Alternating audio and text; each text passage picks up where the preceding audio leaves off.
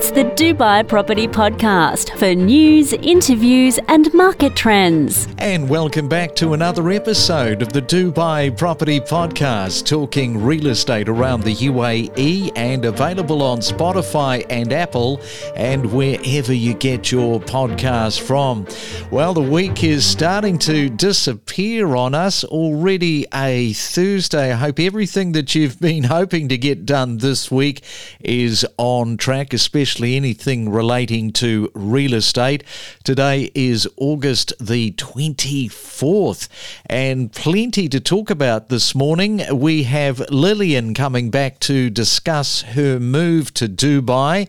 And a couple of days ago, we were answering an email question from Ali about what he could buy between 650 and 700k dirhams. And Mario, fresh back from his trip to Italy, I thought did a great breakdown job.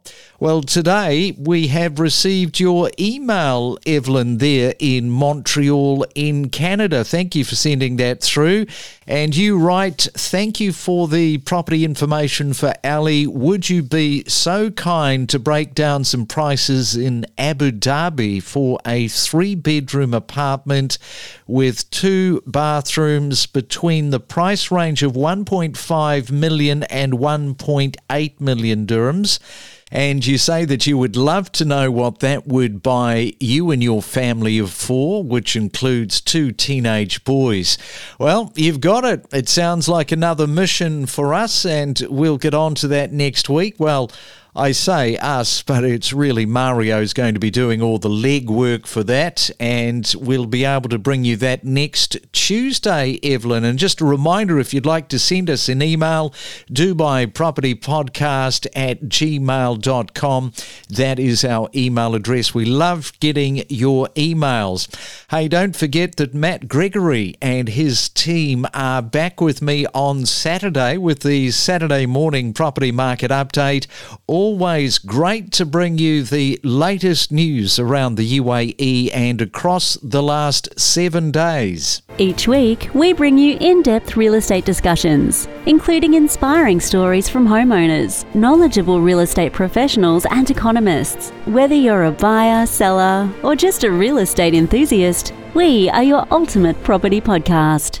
The Dubai Property Podcast, where real estate meets lifestyle. And you might remember a couple of weeks ago, we caught up with Lillian, who gave us a really great breakdown in terms of all of what she is going through to not only just move from Sydney, Australia into Dubai, but she's also taking on this brand new career as a real estate agent. So let's welcome her back. Good morning, Lillian. Welcome back to the Dubai Property Podcast this morning. Hi, Craig. Thanks so much for having me back. We recently did a podcast on mortgages in the UAE with Samir from Mortgage Simplified. We talked about just how many different products were available in the marketplace for home finance. And I do recall being very surprised by the number that he rattled off. It was in the thousands. And you heard the podcast, and because that you're looking for a mortgage, you got in touch with Samir to discuss all of that. So tell us a little bit about that whole process, because you are wanting to buy a property, you're wanting to get a mortgage, you get in touch with Samir to help with that process. Yeah, absolutely. So I think it might help listeners if I actually go through the step-by-step process of what my husband and I are going through. So he is currently living in Dubai, has been there for 18 months. He's renting in Dubai Marina a 1-bedroom apartment. So there's the RERA calculator, and they're basically the body that says what's the maximum and the average that an apartment of a certain size, a certain amount of bedrooms should be rented out at. Dubai Marina 1-bedroom apartment, the maximum is 87,000 dirhams. And just to give you a comparison, these prices are pre-COVID, so I think they haven't been updated lately. But my husband is currently paying 135,000 dirham per year. So that's, 50,000 more than the RERA maximum. That's in one paycheck, so you pay it up front. So you do the maths and it works out to be about 11,000-ish per month, which if you compare that to a mortgage repayment and going and purchasing your own property where you're not paying off someone else's mortgage, it's just a no-brainer for us. Just to give another number comparison, so we're paying that $11,000 per month in rent. Samir has advised that, as an example, if you were to purchase a 1.35 million property at 20% deposit, you would be repaying $6,500 per month. So that's half of what we're currently paying on rent. Wow. So yeah, it's quite huge. So we're obviously looking to buy, and the issue is that my husband, he works in cryptocurrency for a foreign-based company, and they're not officially based in Dubai. If you don't work for a UAE company, you can only borrow you need to have a 20% deposit. If you do work for your UAE company, you need a 40%, sorry, it's the other way around, apologies, 40% deposit if you don't work for a local company. And then if you add on that 10% extra for brokerage fees, registration, appraisal, all the legal fees that you have to pay, what you're really looking at is needing a 30% deposit. Yes, and those legal fees, you really do have to track those and you have to account for. And as I always say, you have to build in that contingency factor for when that budget does go over, when things are overlooked. And if you're comfortable, Lillian, it would be great to know what your own personal set of circumstances around the deposit for buying your apartment. So we have 580,000 dirham deposit. And for us, whether we can get 80% financing or 60% is a difference between a 1.3 million property or a 2.7 million property, which is really, really a big difference. And as I mentioned, I've been doing a lot of suburb profiling. Look, there's great places like Emaars, the Greens, the Lakes and Meadows, but I think they're more family focused. You need a car there. So we're looking in Dubai Marina, Business Bay, GLT, and the difference between that mortgage is 1 bedroom in the Marina or a 2 to 3 bedroom in Marina or Business Bay. What we did as our first step was we approached HSBC because we bank with them currently, and they gave us approval in principle for 60% of the purchase price. So again, that means we had to have 40% deposit. And that was at a fixed rate of 6.55%. And then we thought, okay, this is great. We can go and make an offer on something. So we reached out to a mortgage broker from a company called AFB. And she actually said to us, in 99% of these cases, it's called approval in principle. And what that means is that they say, yes, everything's great to go. And then you make an offer and then they do all these compliance checks. They come back, it goes to their risk department. And generally, because you are a foreigner not working for a local company, they say, no, sorry. So she said, okay, the only way to get around this is if you set up a company as an investor or a partner, and then you open a company account, and then for the next 6 months, you have to prove that there's salary going into that. Now, this causes several problems. Firstly, it's adding an extra 6-7 months onto the process, which we all know in real estate, that time is money. And you also have to pay to set up the company in the first place. So we were quite disheartened and, thinking, is this even possible? Can we do it? And that was when I heard your podcast with Samir Via from Mortgage Simplified.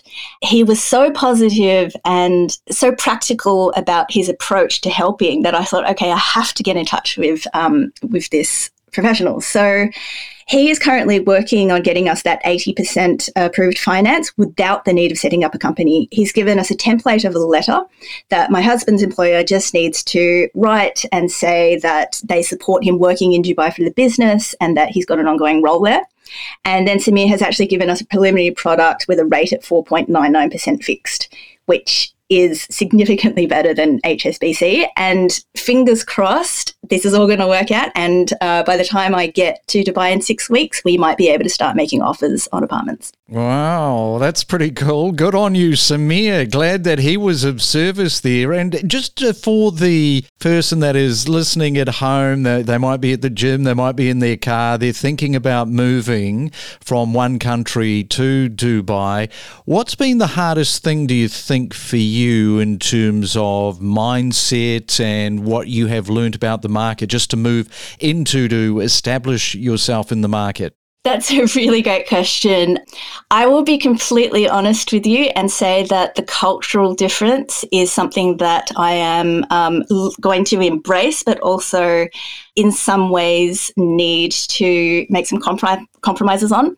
So I'm not sure if you're aware of this, but as a woman, I need a no objection certificate letter from my husband, which basically states that my husband has no objection to me working. This is a bureaucracy thing that I have had some issues with, but then I've been listening to your podcast for a few months and you've had on some incredible women such as Tatiana Leskova from S&P Global.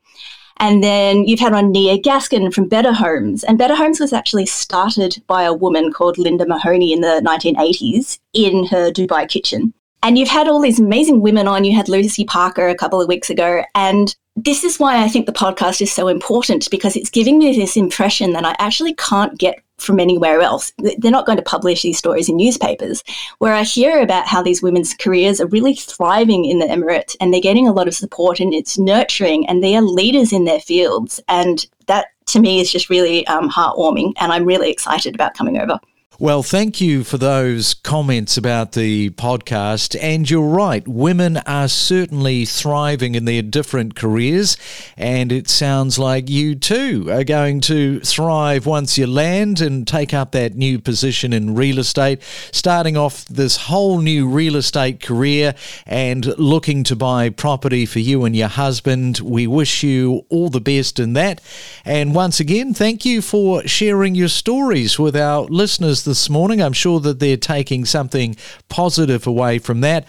And thanks for coming on to the Dubai Property Podcast. Absolutely. Thank you so much for having me on. It's been an absolute privilege. From off-plan investments to the latest development projects and luxury branded residences, we cover everything on the Dubai Property Podcast. It's time to go back to the real estate vault for this week's property comment. Yeah, I mean, I definitely moved over here for a better lifestyle compared to the UK, and lots of British people, I suppose, French and, people from New York are coming over too for the same reason. You can see that some of their markets are really plummeting now.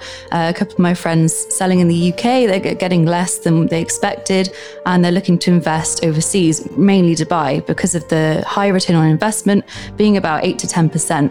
In these other areas, you can see 2 to 3% if you're lucky and it's not a down market, which it is right now. It's a crazy figure as well that now this year, 3,200 millionaires in the UK are actually leaving. I'm safe to assume quite a lot of those are going to come to Dubai, which has actually overtaken the amount of millionaires leaving Russia this year. It's insane, but it's not too unbelievable. I mean, all the things happening there and the attractive, the safety factors in Dubai, the high return on investment, and just the lifestyle as well is really attracting all of those wealthy individuals here. We are your local source for unbiased, expert insights into the world of real estate. We are not a real estate company. Our only objective is to help you better understand the real estate market. And we have been talking on the Dubai Property Podcast about the Chinese buyers who are increasingly investing in the Dubai property market, particularly due to the reopening of China's borders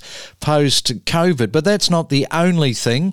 If you have a look at the pressure right now on the China property market, I tell you, it is in a very, very dire situation. And of course, that is motivating the Chinese investors to return to the Dubai property market. They are attracted by these high rental yields. And let's not forget the other thing that they're attracted by, and that is investor-friendly regulations. In fact, many expats like those friendly regulations. And if you have a look at Dubai's residential property prices that have not gone unnoticed by the Chinese, they have risen 17% year on year in Q2, marking the 10th consecutive quarter of expansion. So it is something that we are going to see a lot more of the Chinese moving into Dubai. Ready to take your real estate knowledge to the next level? So are we. And isn't it intriguing just how much of a connection we have with our phones? Do you think that's getting stronger year on year? I think so, particularly when you look at the urge to respond instantly. That seems to be changing, and the way that we're engaging with each other. For instance, yesterday, classic example, I'm mid-sentence, I hear the vibration go off with the person I'm talking to opposite me. They whipped out their phone, I call it the phone lunge, to check on their text message. And then when they finished looking, they looked up at me rather gingerly, realizing, oh, I shouldn't have done that. I was actually in a conversation. But, it's kind of an automatic thing that people do. It's a reminder of just how much the technology has woven itself into our lives, interrupting even the most meaningful of conversations. So are we gradually losing the art of undistracted dialogue? We probably lost that a few years ago, many would say. The skyline is constantly changing, growing and expanding. The Dubai Property Podcast for all things real estate.